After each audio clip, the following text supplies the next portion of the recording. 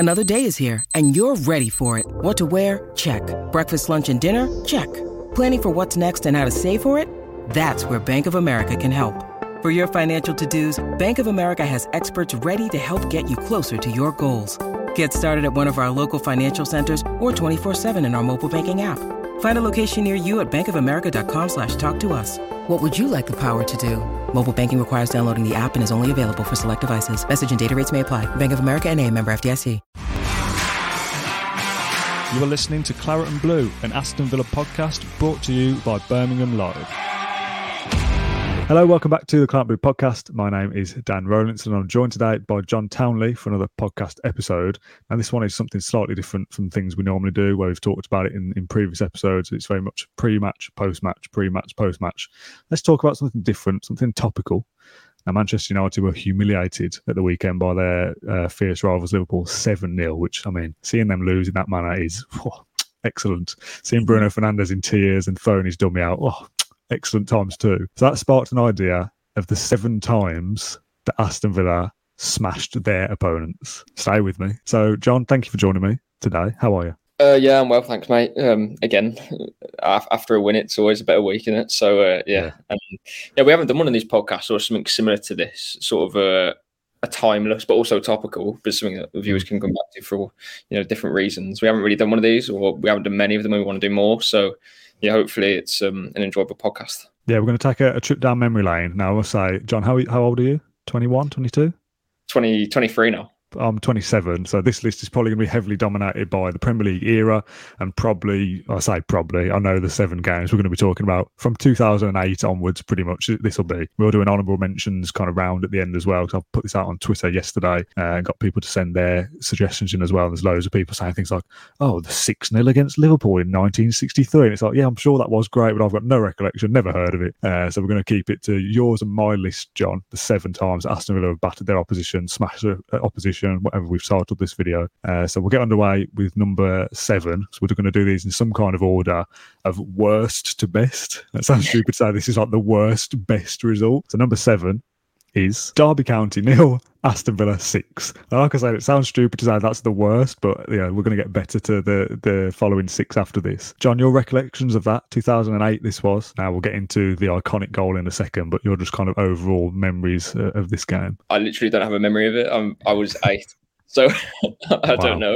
The only memory, I suppose, is watching, or at least I know of Petrov's goal. I've obviously seen the other goals doing highlights and like Premier League years, that sort of stuff.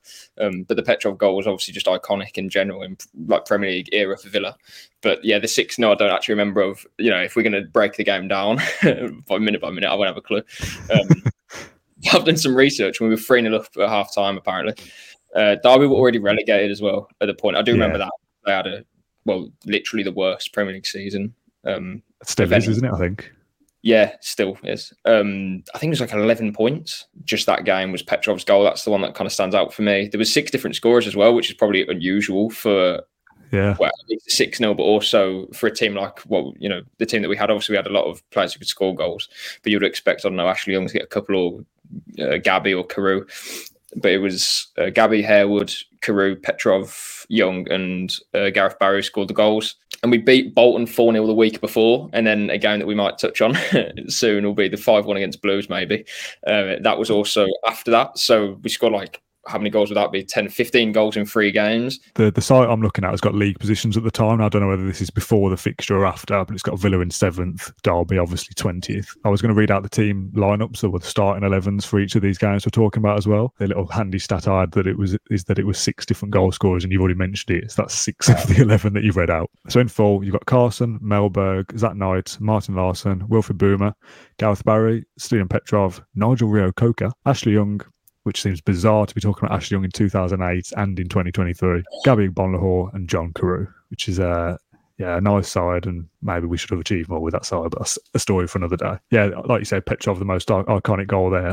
When I was doing the research for this, there was a quote from Martin O'Neill saying something like, he's been a bit down on his luck at the moment, a bit lacking confidence. So for him to take that effort on and score from there will kind of give him a boost. It's like, yeah, no shit, it'll give him a boost to score from 50 yards. What do you expect? Should we move on to number 6 in the list? Yep. I'll let you mention, or you cannot reveal this one, because I wasn't fully convinced of this one, to be honest, but it's a list that we've compromised on. Yeah, and again, I think we need to stress that the list is kind of like mine and yours, as in we need to fill out a couple of minutes to talk about it. And if it was, with like Wimbledon, yeah, that was like massive. But at the same time, I couldn't comment on it. So, I mean, I put forward the 5-1 against Norwich away, and that doesn't sound like particularly like Norwich away. All right, calm down. If you want to go, in literal terms, it was technically a win that kept us up, although it was like the 4th or 5th game of the season. Yeah. We stayed up was it a point that we stayed up in 1920, I think. I was watching that in my uni room, as I did for most of the last 4 years. Wesley double won it, and then he had the chance to score his third hat-trick before that time, and then he just got saved by the keeper. I think we all probably knew it was going to get saved at the time. Like, when a Villa going to go 3-0 up sort of thing, or I mean, it must have been 2-0 at half-time then, thinking about it, I think. Villa aren't going to go 3-0 up away at home in the 5th game back in the Premier League. Even though it was Norwich, that was still a team who won the Championship when we were in there by a bit of a canter, and they beat us as well, obviously, on the final day of that season. And they lifted the trophy at Villa Park and all sorts. But yeah, I remember I tweeted actually after that game when we won 5-1. I probably got carried away, and I said something like, I don't know why, I delved into some stats, and I found that however amount of goals we had scored at that point in the season, it must have been 15 or something. No team had got relegated in Premier League history. 15 goals. I love about it now because technically I was right, but I went so early. We were down, weren't we? We were 4 games to go, and there I am saying, "Oh, we scored 15 goals in 4 games." It sounds like why are we? What's the world for? I'll tell you what. Between us recording this and getting it out, try and find that tweet, and I'll flash it up on screen if you can find it. If I found it, it'll be here now. Just funny to look back on. There's a little stat underneath the site that I'm looking at. It's at 11v11.com is where I'm taking all these team sheets from and things. It says this was the first time Aston Villa had scored 5 or more goals in an away game since 6-0 win against Derby County. So quite convenient that we've talked about both of those already. The team news in full. Tom Heaton, Frederick Gilbert, Bjorn Engels, Tara Mings, Matty Targett, Marvellous Nakamba, Conor Harahan, John McGinn, Anwar El Ghazi, Jack Grealish, and Wesley. Now, there's 2 players there that are still at Aston Villa from that starting 11 in Mings and McGinn that are still starting. Now, obviously, Nakamba is still contracted to us, but on loan at Luton. Gilbert went permanently, I think, didn't he, this summer? So, yeah, a lot's changed in those 3 years. But that game, actually, I just got the job here in the September, and obviously that was the start of October. And one of my first jobs, going out and about filming, was to go to Nottingham Forest. I think they were playing Derby. It's obviously a Derby game, and they wanted to get some footage of the fans in the stadium and things like that. So it was one of the first Villa games that I'd missed. Obviously, it was away, and I don't go to away games very often, if at all, these days. But it was one of the first games I didn't see any of it on my phone, didn't see any of the results or anything. And I remember tweeting, I think, again, if I can find it, I'll flash it up.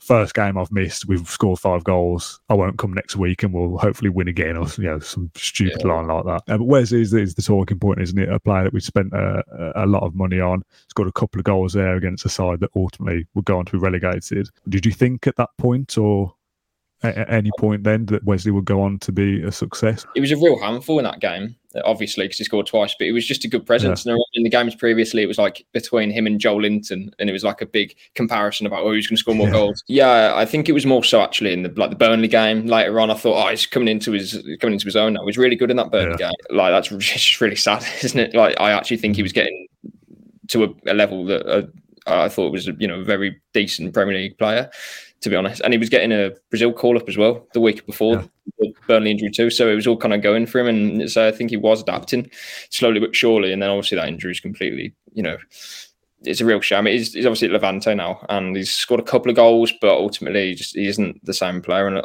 clearly that injury has had a big impact on his career. But that win stands out to me just, I suppose, because in my 10-year memory of supporting Villa, there's probably not too much to go off, but that stood out for me as a happy time, I suppose. It's a butterfly effect, isn't it? That the Wesley situation, I don't want to dwell on it too much, but the one that you see that does the rounds all the time is Bernd Leno getting injured for Arsenal and Lionel Messi winning the World Cup, because then Martinez comes in, plays well, moves to Villa, he wins the Copa America, Messi wins the World Cup, etc. This kind of chain of events. Wesley kind of getting better, scoring goals there, gets that Burnley game, Brazil call-ups on the horizon, all of a sudden gets a bad injury.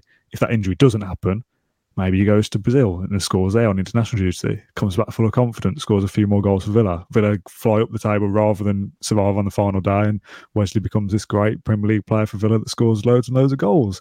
And I can't even say that with a straight face, because I don't think Wesley would have made it anyway. But you just think, if that injury never happened, what might have been for a record signing, I think it was at the time. It could have not worked out at Villa, but then he could have got a move to Nottingham Forest or whoever it may be, and he's a Premier League player still, and he's in Europe, or he might be playing Europa League or whatever it is. But now it's obviously had a massive effect on him. But I suppose the one thing that we know probably wouldn't have happened is that we wouldn't have signed Ali Samatta. So, yeah. Ali Samatta. Oh God, this is why I like doing these random podcasts about different things. You just throw up these player names that you've just forgotten about. Like Ali Samatta, this is 3 years ago we're talking about. When we look through some of the names from the older team sheets, just think, Christ, no wonder we're almost getting relegated every single season. Move on to number 3 though. Arsenal against Aston Villa, 3-0 win for Villa at the Emirates. Now, again, we're talking about times Villa have blown the opposition away and things like that. 3-0 isn't necessarily the definition some people might have of that. It was one of those games where you just felt like, it was near the start of that season, wasn't it, when we'd started really well. Obviously, we'd beaten Liverpool at the start of that season as well, which we might get onto at some point during this episode, I would have thought. But to go to the Emirates and play a side that, yes, they're not the Arsenal that they are as of today. Mikel Arteta was new to the club at the time. But to go there and play in the manner we did, Ollie Watkins getting his brace, I love the celebration pictures from that as well. And slight dampening on a couple of these. They're lockdowns, so there's no fans in the background, but Watkins kind of like just tick two fingers up for his braces. I love those photos. This kind of free-flowing brand of football, exciting, scoring loads of goals. It felt good, and it was like, this is the season we might go on and do something. And obviously ultimately we didn't do anything that we hoped in terms of winning trophies or getting into Europe, but a standout moment from a bad time of lockdown and things, to go to the Emirates and play like that, it's got it into this list. And it could have been a battering as well. I remember it could have been like 5-0. I remember they cleared one off they cleared one off the line, and then John McGinn had that goal ruled out for offside or something in the first. That was early on, wasn't it? Yeah, that was to make it 1-0, obviously got chalked off, but I never understand how that can be offside. There was a play like in Leno's view, but McGinn belted the ball in the top corner. Like, no one's saving that. And that was like why Villa fans were so annoyed the other week when Arsenal had 2 players in front of Martinez when Jorginho, when it hit the bar and winning. It's exactly the same thing. The keeper's never going to save it, or whatever happened afterwards wasn't going to change. They weren't really interfering. But, consistency, I guess it was 2 years ago, so you can't really bring it up too much. This game, if I remember rightly, came straight after we lost. Obviously, we started well that season. I think we won 4 out of 4 or 3 out of 3. 4 out of 4, wasn't it? But then we lost to Leeds 3-0 at home, which weren't great. And then we lost 4-2 at home to Southampton. But then we obviously beat Arsenal 3-0. So it was almost at a point in the season where it's like, all right, we won four of our first 4 games and scored a lot of goals. But now we've conceded. So we lost 4-3 to Southampton. And then we conceded 8 goals or so, 7 goals in 2 games. So yeah, it was almost a win of almost a bit of relief as well that we weren't just going to start well and then just go backwards. The goals as well that we scored, like that run from Grealish for the 3rd goal that took it from his own half.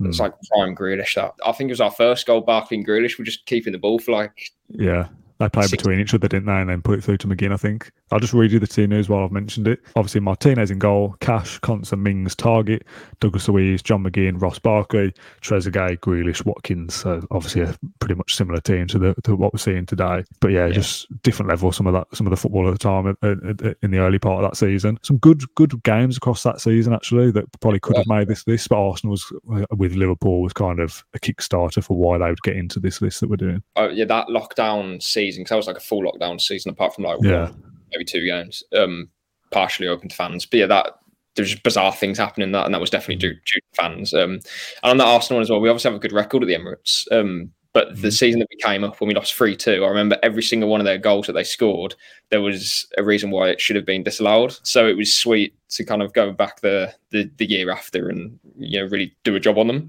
And then obviously we beat them later that season as well, 1-0. Yeah, we've had a good sort of run against Arsenal, and that should have continued a couple of weeks ago. So the 4th time that Aston Villa tore their opponents to shreds or whatever I've titled this. I could have done 7 different versions, couldn't I, of the title at this point. When you need mealtime inspiration, it's worth shopping Kroger, where you'll find over 30,000 mouth-watering choices that excite your inner foodie. And no matter what tasty choice you make, you'll enjoy our everyday low prices, plus extra ways to save, like digital coupons worth over $600 each week. You can also save up to $1 off per gallon at the pump with fuel points. More savings and more inspiring flavors make shopping Kroger worth it every time. Kroger, fresh for everyone. Fuel restrictions apply. Aston Villa 6, Sunderland 1 at Villa Park on the 29th of April 2013. Christian Benteke hat-trick is the reason this is in here. I think peak Benteke, just absolutely bullying defenders, scoring good goals. But also, almost a little bit of a side note, Ron Vlaar getting the scoring opening on the 31st minute. I haven't actually had a chance to watch back all the goals here that we're talking about, but it feels like it was from a million miles out. 30 yards, 25 yards or something, just absolutely blasted it. Probably much closer than that, but low across the floor, started the game off with the scoring. And like I said, Benteke goes on to get his hat-trick late on in the game. But that was like a real, not a relegation 6-pointer, but we were both down the bottom, weren't we? And it's towards the end of the season. So you kind of look at that game. You look at that game to go, Villa need to do something here. We need to get 3 points if possible. But to get them in that style and blow somebody apart, blow somebody away in that manner, that was a real kind of sign of, okay, we're probably, hopefully going to be okay this season. Yeah, I think it was a Monday night game, if I'm correct, because it was definitely a night game. I don't know whether it was Monday or not. Vlaar with that sort of rocket. I think it took a couple of like bobbles off the ground, but obviously hit it well, and it was kind of like through a crowd of players. So I think that was probably the main reason why it kind of skipped past the keeper. I think Sunderland, they drew back like literally a minute later, so it wasn't as if we kind of coasted into like a 5-0 lead and then gave one away. They scored straight away after we scored the opener, and then Andy Weimann scored before half-time to make it 2-1. Benteke comes up with like I think it's 18-minute hat-trick, and yeah, by then with obviously the game's done, Gabby seals it, and I think they had a red card too before Benteke's third goal when we were 4-1 up. When did we beat teams convincingly and comfortably home or away? Especially like under Lambert. Not that it was Lambert's fault. It was just obviously there was a bad time for us as a club in terms of league positions and so the quality of play that we had. But yeah, to have someone like Benteke, you can always score, plenty of goals. But that was the sort of one occasion that we actually did it. I managed to have a quick flick through the goal. I was listening, by the way. I added another tab. The beauty of doing things online, I had another tab open of the goals. And the Vlaar one takes a deflection on the way through, not a bobble on the ground. It is far out. I'm rubbish with yards, but it's well outside the box. And the Benteke one's me saying at the start, they're not Benteke getting good goals. They weren't particularly good goals. One is the keeper kind of makes a save and parries it out into his path, but he gets a good header to get it down and in the goal. He scores a header from a corner as well, which is a good goal, a good kind of strong neck muscles, peak Benteke that. And then the third one to seal the hat-trick, I think it was on his left foot from a tight angle. Just a menace. Absolutely love Benteke, one of my, favourite players growing up. I was in my teenage years in 2013, but still early days of supporting Aston Villa, really, and unbelievable. Let's go to the fifth time on the list that Aston Villa rip their opponents to shreds. I don't know if I've done that one already, but let's go for that. Aston Villa 4, Wolverhampton Wanderers 1. Now again, this is one that you thought of and you said, can we include championship games or not? And I said, yeah, why not? Let's just do whatever we want. Yeah. Why did you want to put this one in the list? Because I can't remember what happened before 28. I think again, like we've obviously battered a few teams, and like we beat Bristol City like 5-0, and that was like cool. It was nice. But the Wolves one had more talking points. So no, it was one of those where I think that again in my recent memory, that was if you could choose, I don't know, 10 Villa games that you could go back to and just relive for like 90 minutes, that would be one of them, because it was such a. That season was obviously good, but at the same time, it was like every game you expected to win. We were in the playoffs, but we were never really challenging for top 2 until we obviously beat Wolves. And the game itself was obviously, Were we close enough at that stage to think we might get top 2? Or am I misremembering? No, but once we beat Wolves, I remember there was a game against Fulham. We had, I think it was towards the end of the season, and we lost that game. But if we had won, we'd have gone like a couple of points away. But we were never. It was never really a possibility, really. But yeah, the Wolves one was big. I think Adoma scored straight away. Then Jota, like literally Jota and Neves was playing for Wolves. They were by far and away the best team in the division. But that's why it was so good, because that was one game in that year that we weren't expected to win, really. Like obviously it was right, we can win, but so every game before that was like an expectancy. If we don't win, that's not a good enough result. But if we didn't beat Wolves, it wasn't like they were just a very, very good team. I remember they had that play next to Neves and Jai, I think his name was. He kept trying to kick Grealish the whole game, and the crowd were loving it. Bjarnason's goal as well. He come on and slammed it into the post and it went in. And it was a really good game. But then classic Villa, literally Sunday, Monday, 3 days later, we had QPR at home, and then we go and lose to QPR at home. It's the most classic thing. Then we lose to Bolton away, I think it was, which was that kind of well-known, the coldest game anyone's ever been to. That was the top six. So the top two sort of gone. But beating Wolves was massive. I remember coming back and listening to Paul Franks on the radio, and all the Villa fans are saying, "Are we going to get top two?" And all the Wolves fans and stuff running out of it. But really good result. Good night. It was a 5:30, I think. What could have been a bigger moment, but at the same time, again, it was just the emotion of it to me. To win 4-1 against you, it's a derby game, isn't it? Yeah. As much as they're not Blues, it's still Wolves, and we're third, they're top. We think maybe there's an outside chance of top two, but definitely playoffs. This is a game where maybe we'll put something together and see what happens. Just go through the 11 quickly. Sam Johnston, El Mohammadi, Chester, John Terry. Again, when I was writing these down to do the graphics for it, it's John Terry played for us. Obviously, I've not forgotten, but that's mad in itself. Neil Taylor, Jedinak, Harahan, Adoma, Snodgrass, Grealish, and Graben. If Tammy Abraham was in that side instead of Graben, we probably would have got promoted that year, which again is another potential sliding doors moment there. The one name that I didn't mention there, though, and we've not mentioned yet, Berkir Bjarnason, another throwback to the past. The Iceman cometh and jinks through the Wolves defence like Lionel Messi. But that's something that stands out from that game as well. But Bjarnason's goal, just where did that come from? I think he got a couple of goals for Villa. I think he scored a nice goal against Reading as well. I don't know why I'm thinking of that. That was another game that season. Reading. With Bjarnason, wasn't he a left winger or playing left wing, and then he suddenly put in DM, and he was brilliant at DM, or was it the other way around? So he was all I remember for Iceland and for Basel, he'd play off the wing, but then clearly he was just a versatile player who had a bit of an engine. He never, I don't know, I feel like he had something to bring, but ultimately didn't really show much. But he played midfield, didn't he? A game against Brentford when we had Lansbury, Horahan and Bjarnason on deadline day when we signed Hogan, and Hogan was a Brentford player, and we lost 3-0 to Brentford, and it was just what is the point? Maybe that was an oversight, me just calling Bjarnason a brilliant DM, but it seemed like we played him out, we played him out wide this whole time. We thought, he's all right, he can do a job. But he played in midfield, and it was something like, all right, he's probably better in midfield. Maybe I'm the only one that thought like that. I don't know. That's in the comments whether Bjarnason was better at DM. I don't know. That game as well, we beat Wednesday 4-2, and then we beat Sunderland 3-0, and then we beat Wolves 4-1. So it was real a proper momentum shift, and then we lose to QPR. So let's move on. Let's not think about how that season ended ultimately as well. To 6th in the list now. I mean, it wouldn't be a list of the times that Aston Villa shut on their opponents without mentioning 5-1 Birmingham City, April 2008. A date that for some reason always sticks in the mind as just knowing when this was. 2 from Ashley Young, 2 from John Carew, 1 from the Derby Day hero Gabby Agbonlahor.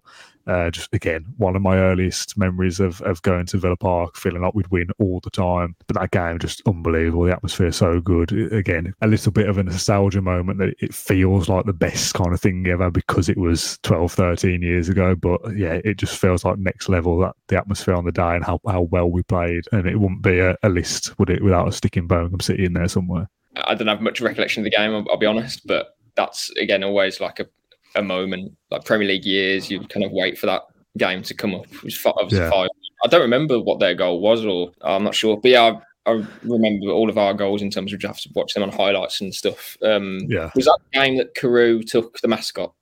And does that iconic? I think so. I'm pretty sure that was against the Ball Boy. Yeah, I'm pretty sure that was against Blues, but I don't know whether it was that one. I think it must have been. Again, if it was, it'll have been on screen at this point.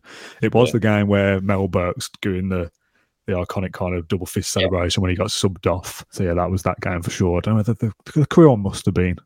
He scored twice in that game. He scored twice. Ashley almost scored twice. Gabby obviously scored against Blues as well. The Mel, but it was just an iconic game for many reasons. I think Blues got relegated that year as well. An iconic win if we won that 3-1, but because it's 5-1, that's why we have to include it in our list. Yeah, but not including it in top spot.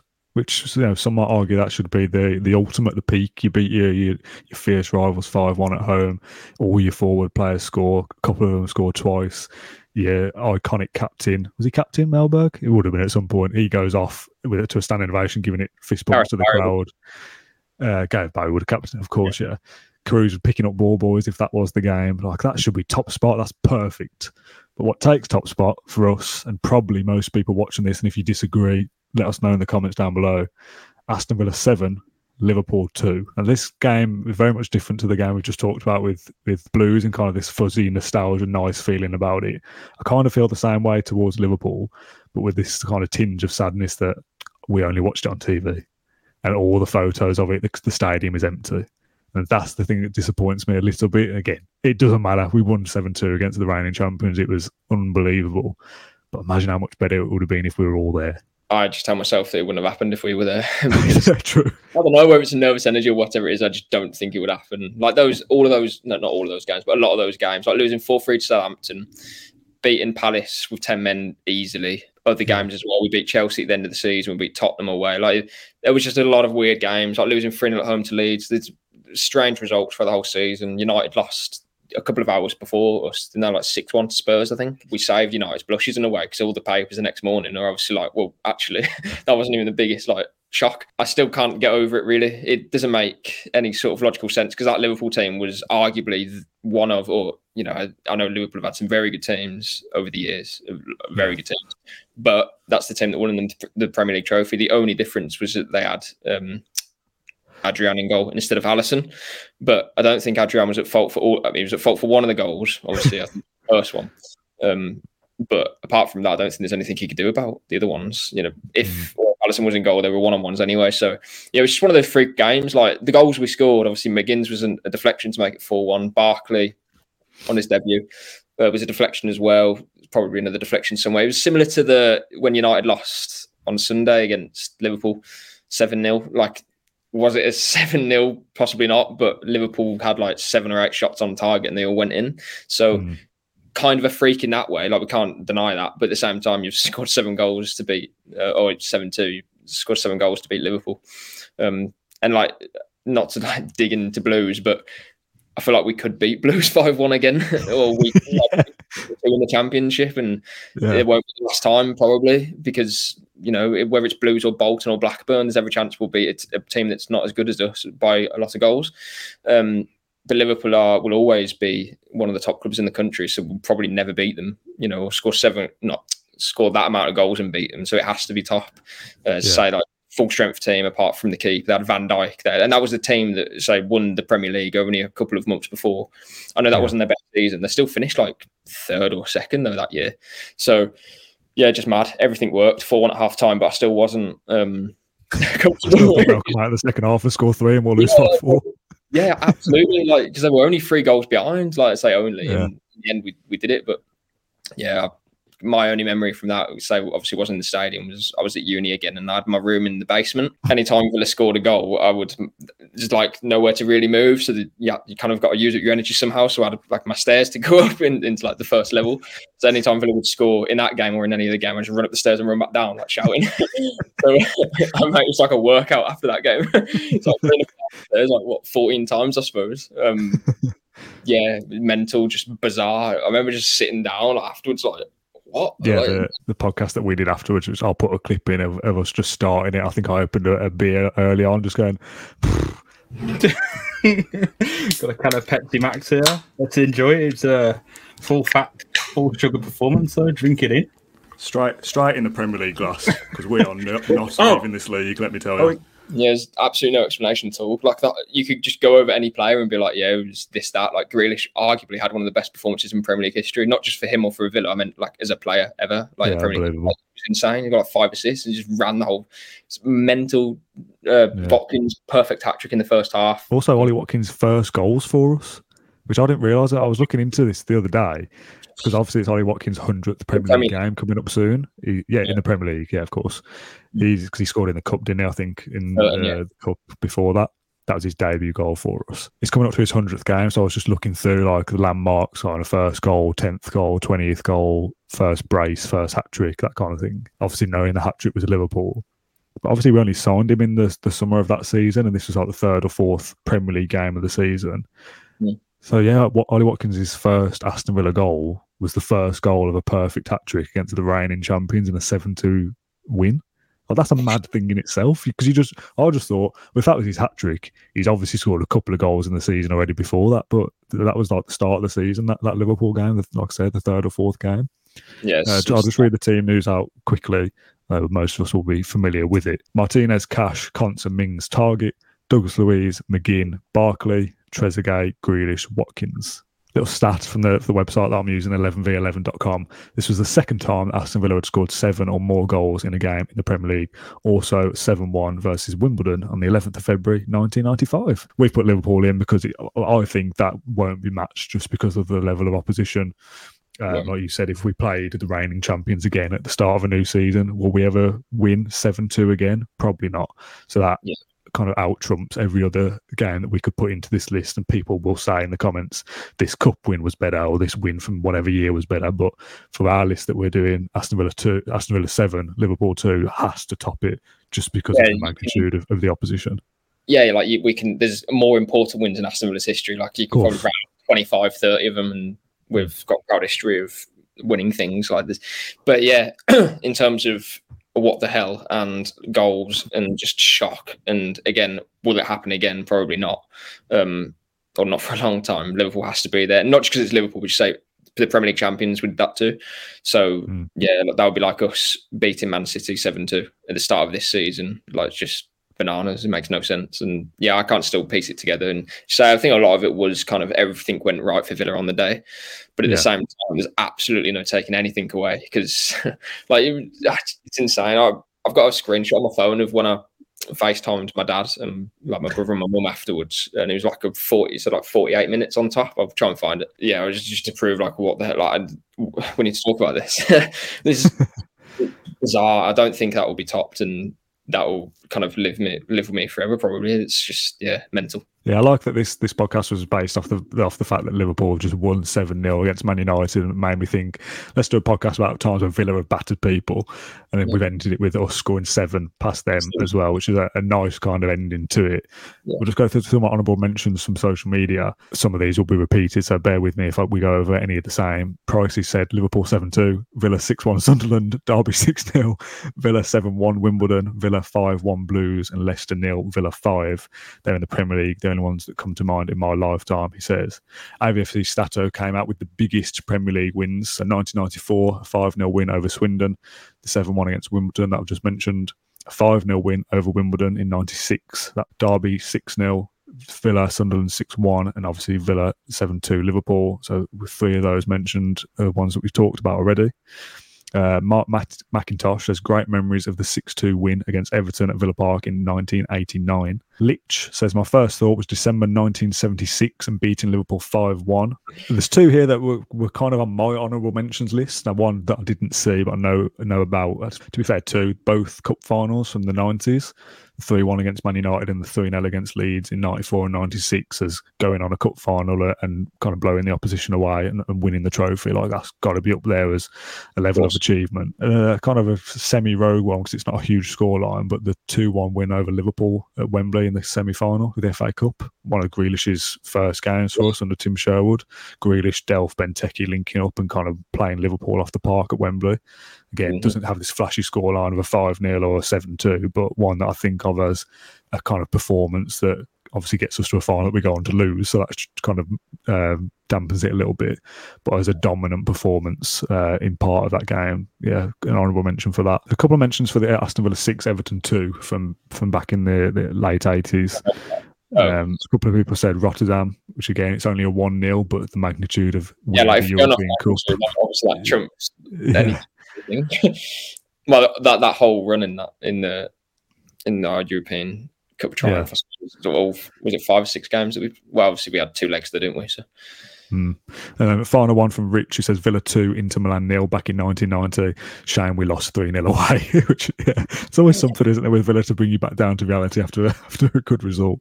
But what I like about this is all my tweets said, Man United's embarrassing defeat to Liverpool's got me thinking, what are Aston Villa's best ever performances? And a lot of them mentioned the 7-2, the 5-1 against Blues.